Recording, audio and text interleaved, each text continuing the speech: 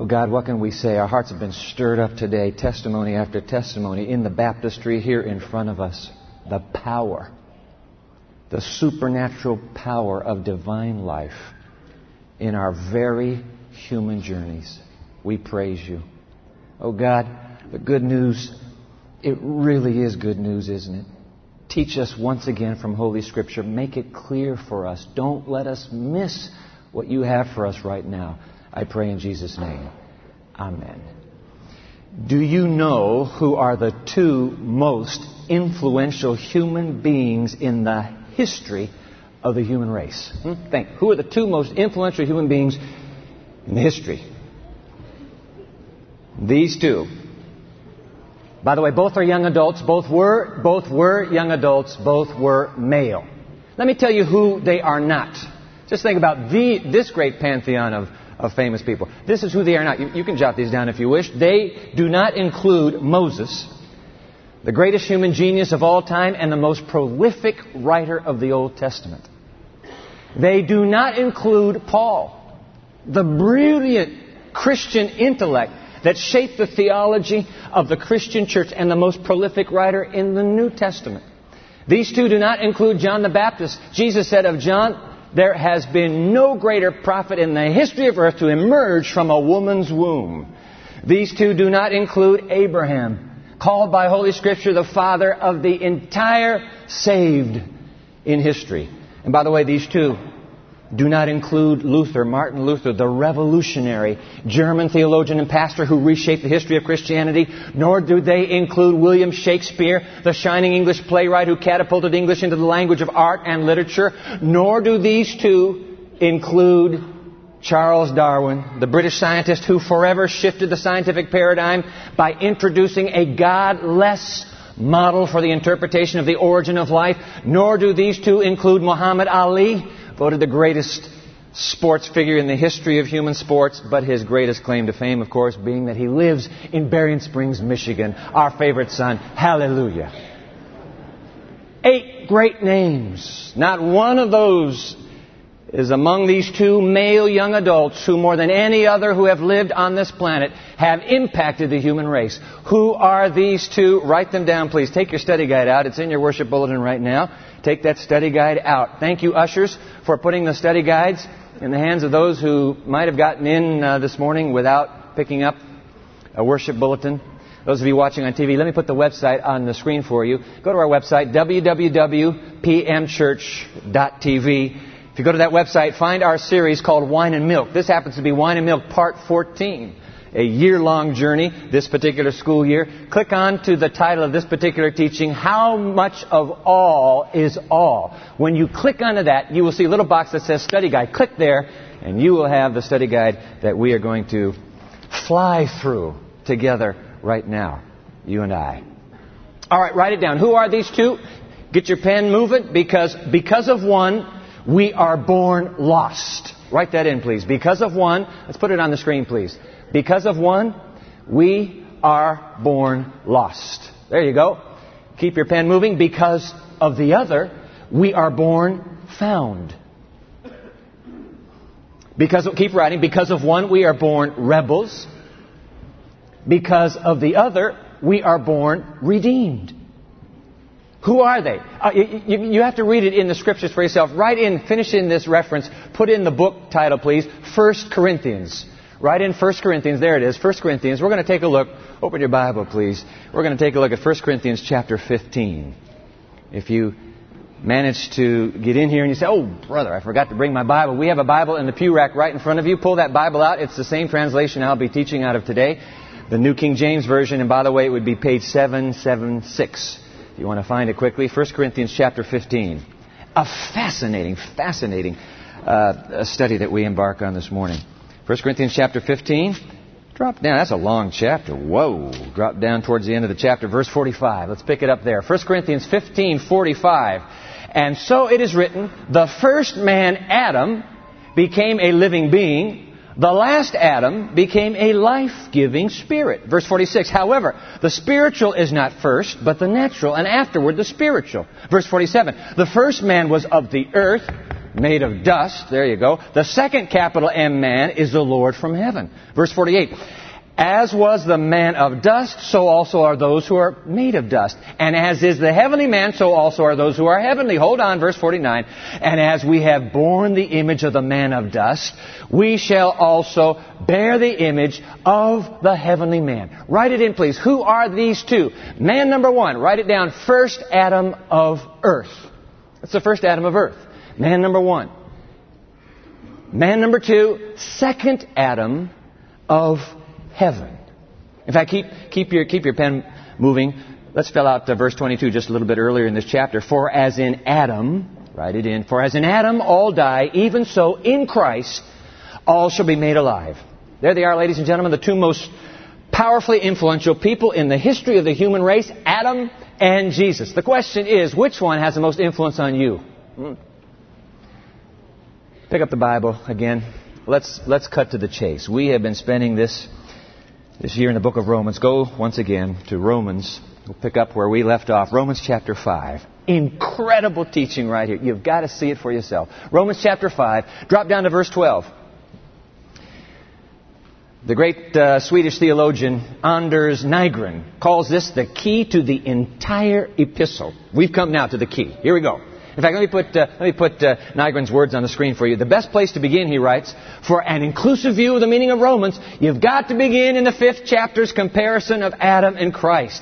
This gives the key. We're about to pick up the key. Can you believe this? Part 14, and we finally get to the key. This gives the key to the whole epistle. When we attain to its height, all that precedes and all that follows spread out before us in one inclusive view. All right, let's go.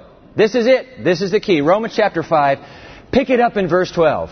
Verse 12. Therefore, just as through one man sin entered the world and... Time out. Hold on. Wait a minute, Paul. I don't know. There's some mistake here because this says just as through one man. Paul, you got it all wrong. We all know it was not through one man. It was through one woman. Isn't that right? Everybody knows the truth. Through one woman.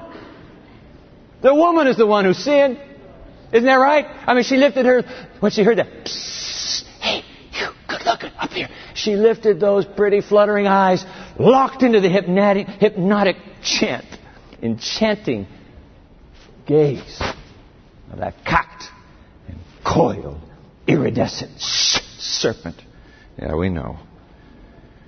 Fact is, the reality, too many men today cannot say no to their hormones.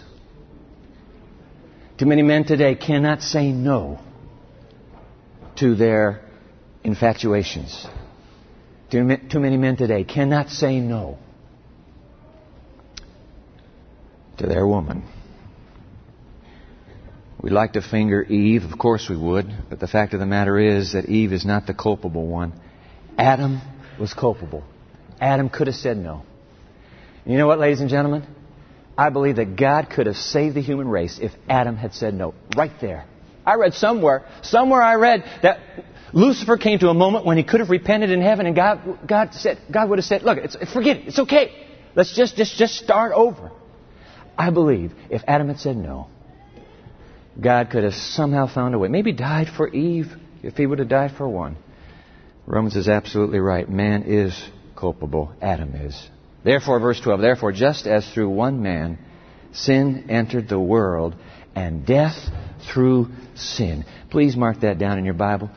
Death was never some sort of mean, arbitrary spite that God threatened to wreak on those who don't like Him anymore. I'm going to kill you. I'm going to kill you if you don't love me. Never.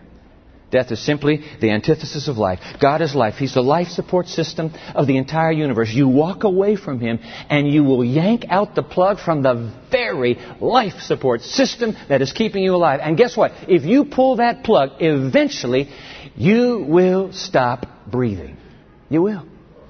I was in an ICU unit when they pulled the plug on a man and I watched him die. You have to have that life support system. Death is a natural, we should really say death is a very unnatural consequence of pulling the plug. And Adam and Eve pulled the plug, and just as God had somberly warned them, death ensued. All right, verse 12. Therefore, just as through one man sin entered the world, and death through sin. I tell you what, we cannot linger long with that little phrase, but I want you to contemplate that phrase for one more moment. Death through sin. Those three words are the fatal flaw to Charles Darwin's evolutionary theory. Death through sin. If you believe this book. Because if the Bible is true, that death came through sin, then evolutionists and theistic evolutionists are dead wrong. You see, they embrace this strange amalgamation that seeks to make divine revelation somehow conform to human science by teaching that God started this evolutionary process eons ago, and slowly He has allowed human beings to evolve after long ages of bloody death and cruel destruction, called predation, that's the technical term, until finally Homo sapien emerges as a soulful being. It's a nifty little theory that allows its adherents to stand on neither side of the issue, painfully straddling the fence of revelation and science. But to support that amalgamated theory, you are forced to reject what you and I just read. Death came through sin. The world was pristine. The world was perfect in its original divine fiat creation. But, in fact, I wish you'd write this in, please. But, because of human disobedience, death for the very first time entered the universe. That's what the Bible is teaching from beginning to ending. And that, I want to say to my young scientist friends who are here at Andrews University, that is where God is asking you to stand. Believe it. I tell you what, one day you will be grateful you did. Yeah. Verse 12 again. Therefore, just as through one man sin entered the world, and death through sin, and thus death spread to all men and women, because all sinned.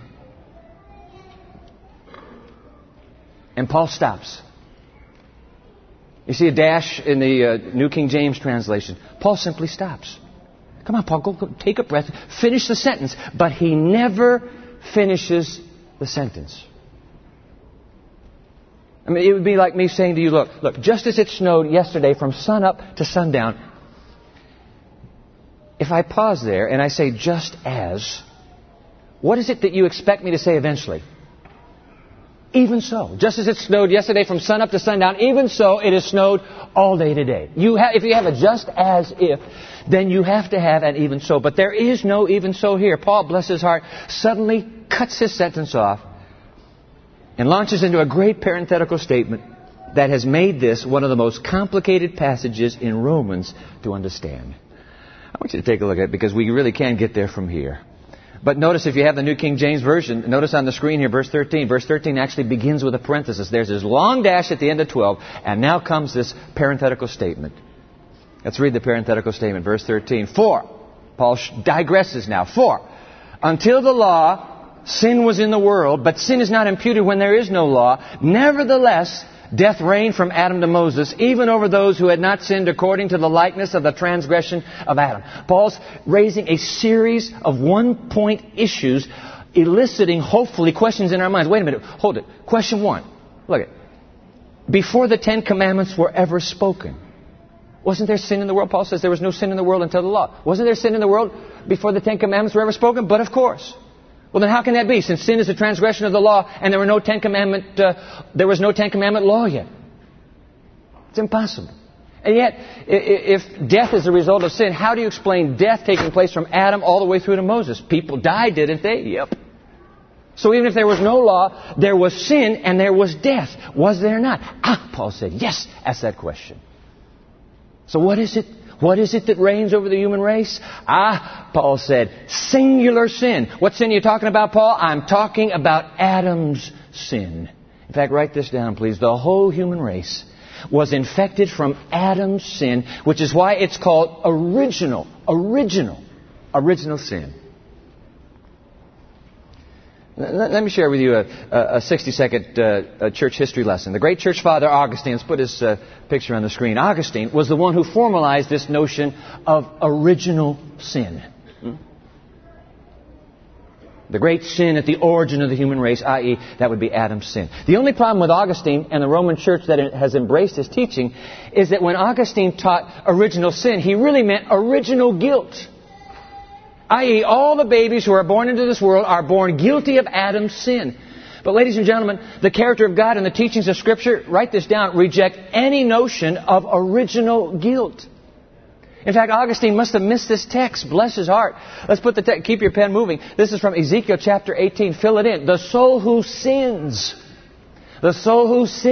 shall die. The son shall not bear the guilt. Write it down. The child doesn't bear the guilt of the father. Augustine missed that critical point. But you're saying, yeah, come on, Dwight. But look at crack babies. What are crack babies? You had a crack mother, and now you got crack babies. You're right. But the babies are not guilty for the mother's choices. The babies are simply infected by mama's choice. There's an eternal life difference between guilt and being infected or affected, right? You see, Augustine missed that. Which is why the church that embraced his teachings still teaches that infants must be baptized. Why? In order to purge their original guilt away so that in case they die young, they won't be lost. But hold a time out. The Bible teaches that God only holds all human beings accountable for the light, however small, for the light that shines on our pathway, right? And it isn't rocket science, ladies and gentlemen, to conclude that God is going to save hundreds of thousands of babies in eternity. Babies who never had a chance. They had no light on their pathway at all. Do you think God's going to kill them all? Get rid of them? Do you think? And by the way, I believe that's not only true about babies. I believe that's true about the mentally retarded as well. I believe that God says, look, they don't know. I just got back this week from being in South Africa. A meeting with 600 professional business leaders from the 10 southern African nations. One of the business leaders wanted me to see her business. Her name is Lynn Van Rooyen. And let me put a picture of her business on the screen here. She runs the Takalani Home for the Physically and Mentally Handicapped. That's my friend George Knight. He was also over at this same convention. I want you to take a look at these pictures. It's a beautiful institution, by the way. You see the lovely brick buildings and the lawn. This is, by the way, in Soweto, the largest township in Johannesburg. This is in Soweto. There's Lynn talking to us. Take a look at it. There's one of the patients hugging her. Do you think God looks at these and said, bad luck, bad genes. I could have saved you if you'd had better genes.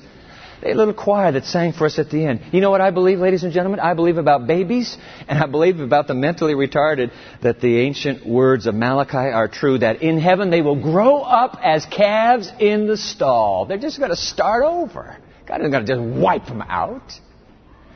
Original guilt. The Bible does not teach it. But original sin, we just read it in verse 12. Read verse 12 again. Therefore, just as through one man sin entered the world, and death through sin, and thus death spread to all men and women, because all sinned. By the way, all sin there in the Greek is in the aorist. That means past one little point in time. That's a one-time past act. It doesn't read because everybody has kept on sinning. No. Paul is talking about one singular sin, and that one singular sin is the original sin of Father Adam. That's who. That's Paul's point. Write it down. We are all born into solidarity with Adam. He's the corporate head of the fallen human race. Which is why even when there was no law, sin still reigned, and death through sin. Adam's sin has infected the entire human race. From that little classic, Education. Keep your pen moving. Let's just fill in this quotation, please. Education. The result of eating of the tree of the knowledge of good and evil is manifested in every man and woman's experience. There is in our nature a bent to evil. Write it in. A bent to evil. A force which unaided we cannot resist. Ladies and gentlemen, we have all bad news. We have all been born on the wrong side of the tracks. It's not your fault. I mean, how could you possibly have chosen where you were to be born? Impossible to choose your place of birth. You're stuck as I am. We've been all born on the wrong side. And there is no hope for us unless God can deliver us. It's the only hope we've got. And now, Paul is ready to thunder the astonishing truth of the everlasting gospel. You got to see this. This is absolutely incredible. Okay, pick it up in verse 15. See, the parenthesis is still going. He still is holding his breath at the end of 12, but he's still writing in verse 15. But the free gift is not like the offense, all right? For if by one man's offense, the many, and by the way, you need to have the word the newer translations correctly have the word the. The article is there in the Greek. For if by one man's offense, that would be Adam's sin, the many died, much more the grace of God and the gift by the grace of the one capital M man, Jesus Christ, abounded to the many. Now keep reading verse 16. And the gift, the gift is not like that which came from the one who sinned, for the judgment which came from one offense resulted in condemnation. Hold on, don't lose it now. But the free gift which came from many offenses resulted in justification. How many, Paul? Tell us, how many? Keep reading, verse 17. For if by the one man's offense death reigned through the one, much more those who receive abundance of grace and the gift of righteousness will reign in life through the one Jesus Christ. End of parentheses. And finally, Paul takes a breath. And now Paul's ready. He said, I didn't finish verse 12. I've got to finish verse 12. And remember, in verse 12, therefore, just as through one man sin entered the world, and death through sin, and thus death spread to all men and women because all sinned. We have a just as. We have to have an even so. We've got the just as. We now need the even so. And sure enough, let me read verse 18 in your hearing. Here comes the even so. In fact, Paul's so afraid we've missed verse 12 because of his digression, by the way.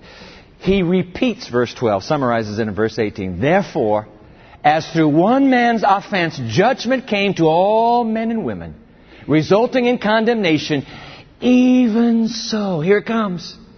He finally gets back to what he started. Even so, through one man's righteous act, the free gift came to all men, resulting in justification of life. I want your pen to write for a moment. Just move your pen for a moment. Would you write it down, please? All. You just read this. In verse 18, all have been condemned through Adam's disobedience. All, the whole human race. But keep writing. All, you just read it.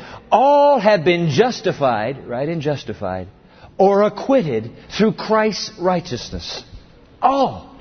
Yep, we were all born in solidarity with Adam, but keep your pen moving. Thanks to Calvary, every human being is also born into solidarity with Christ, the second Adam. There is a new, write it in, head to the human race. Where the first Adam fell, the second Adam has conquered. Keep writing. Here's the today's English version translation of Romans 5:18. So then, as the one sin condemned all, write in all mankind, in the same way, the one righteous act sets all mankind free and gives them life. Question, keep writing. Question, how much of all is all? Answer, all means all.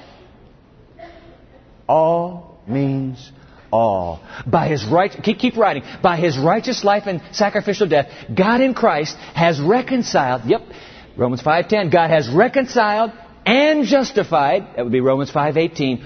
All the human race. You say, come on, Pastor. Are you saying that the whole human race will be saved? I wish. Bill Gates. Did you hear what happened to Bill Gates this last week? Huh? You know Bill Gates. Did you hear that the Queen of England, God bless her, she knighted him? Did you hear that? She put the ceremonial sword on his shoulder. He's now a knight. Now, he cannot go by Sir William Gates. You have to be a citizen of the British Empire to go by Sir. But he can now write his name, William Gates, KBE, Knight Commander of the British Empire. Wow. I was reading that in the newspaper. Do you know how much Bill Gates, richest man in the world almost, do you know how much he's worth? $48 billion. Now, ladies and gentlemen, just suppose Bill Gates hears about Andrews University and the 3,000 students at this university, and he says, man, I am so impressed with that school. I would like to help those students out. Just suppose that Bill Gates decides that he is going to write a personal check to all 3,000 students at Andrews University to the tune of $1 million.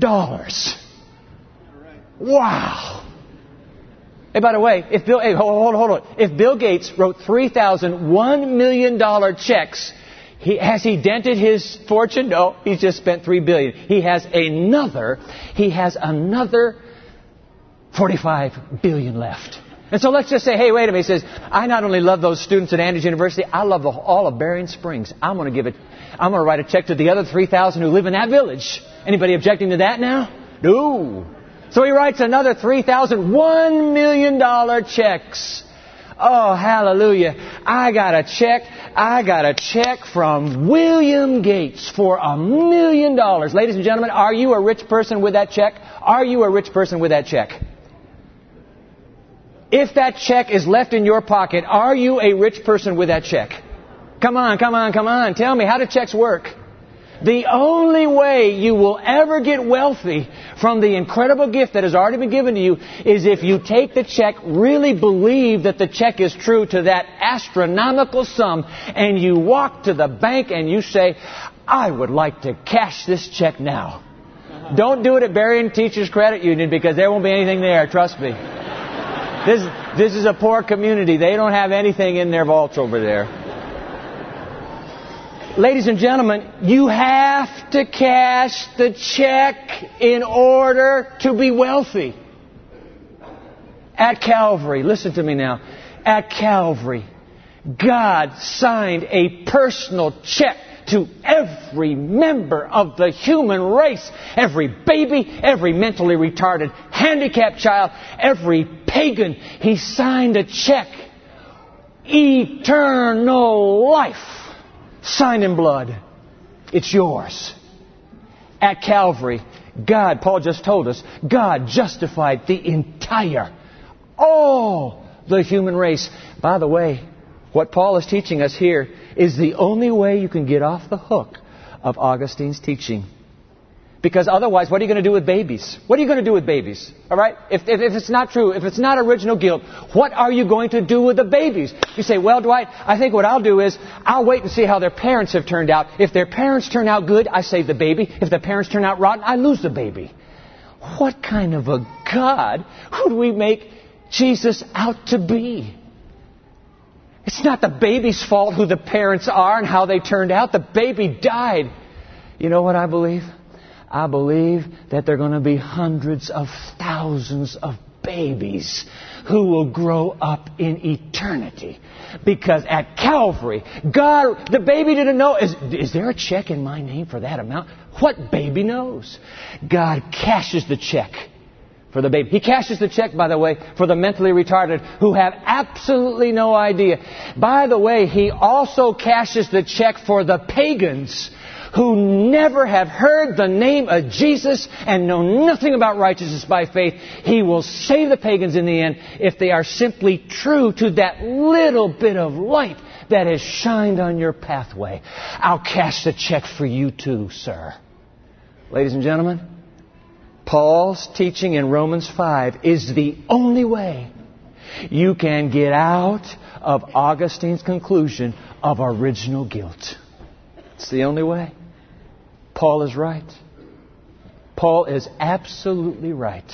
Keep writing, will you? Hallelujah. Write this down. Adam's original sin, say hallelujah with me. Adam's original sin has been superseded by Christ's original righteousness. Say hallelujah with me. Hallelujah. Original sin has been conquered by original righteousness. Say hallelujah with me. Ah, come on. Hallelujah. This is from a little book called Sons and Daughters of God. Write this down, will you? Isn't this something? Blessed is the soul who can say, I am lost in Adam, but restored. Oh, I like that. I am lost in Adam, but restored by the second Adam. Praise God. Praise God. And that's why verse 19 reads the way it does. Let's read verse 19 together. Verse 19, for as by one man's disobedience, the many, by the way, it has to be the many again, the many were made sinners, so also by one, capital M, man's obedience, the many will be made righteous. What's happening in verse 19? They're cashing the check. When you cash the check, you got the fortune. Eternal life is yours if you keep that check in your pocket. If you do not cash it in, though you could have, you won't be saved. It's your choice. The check is in your hand. Your call. Wow. No wonder it's called the everlasting gospel. And ladies and gentlemen, in closing, may I say, we all need it real bad. Write it down, because let's face it, our original sins are very unoriginal. We sin like everyone who has gone before us, do we not? Our pride, our impurity. You think that's unique to you? Your impurity? Our dishonesty. Our inability to control an appetite that just runs away with us. Hey, come on. There's nothing new under the sun. It all began that day when Adam and Eve ate that forbidden fruit and rejected the authority of God and His Word. And so what's new? What is new? I have a loved one for whom my heart is broken. I have known him all my life, who through a series of decisions has made choices that my heart simply cannot comprehend. But as I weep before God on his behalf, I have been shown time and again that my own soul harbors the bent to the same moral corruption. And that were it not for the grace of God, I would travel down that same pathway. And get this, even in spite of the grace of God, I have partaken of that original fruit, of that original sin far too callously and far too frequently. What hope is there for a heart like mine that lives with its Pharisaical purity while it harbors its fallen reality? What hope is there for me? Come to think of it, what hope is there for you? Verse 20, but where sin abounded, hallelujah, grace abounded much more. What do you say to that? Where sin abounded, grace abounded much more. Verse 21, so that as sin reigned in death, even so grace might reign through righteousness to eternal life through Jesus Christ our Lord. Lock that into your heart and soul, will you? Where sin abounded, grace abounded much more. There's a wideness in God's mercy, like the wideness of the sea. And that, ladies and gentlemen, is our only hope. God's merciful assurance that because of the life and death of the second Adam, we have all been pardoned. We have all been acquitted. We have all been declared set free to come home. All of us. All of us. And how much of all is all? It's the whole human race of us. That's all. But surely, that's enough for you and me. What do you say? Surely, that's enough. Oh God. Oh God. Is the everlasting gospel really this good news? Holy Father, what are you telling us? Dear Lord, please, let the good news go deep. Why would I want to find a way to let the good news not be so good? Why would I not want your gospel to be this good? Oh, Father, it's your character. It is your mercy. Mercy poured out through the second Adam, our Lord and Savior Jesus Christ. Dear Father, for every man, woman, and child today, please, let us cash the check and receive the gift of eternal life that begins now in our Lord Jesus Christ. Let all the people say, Amen.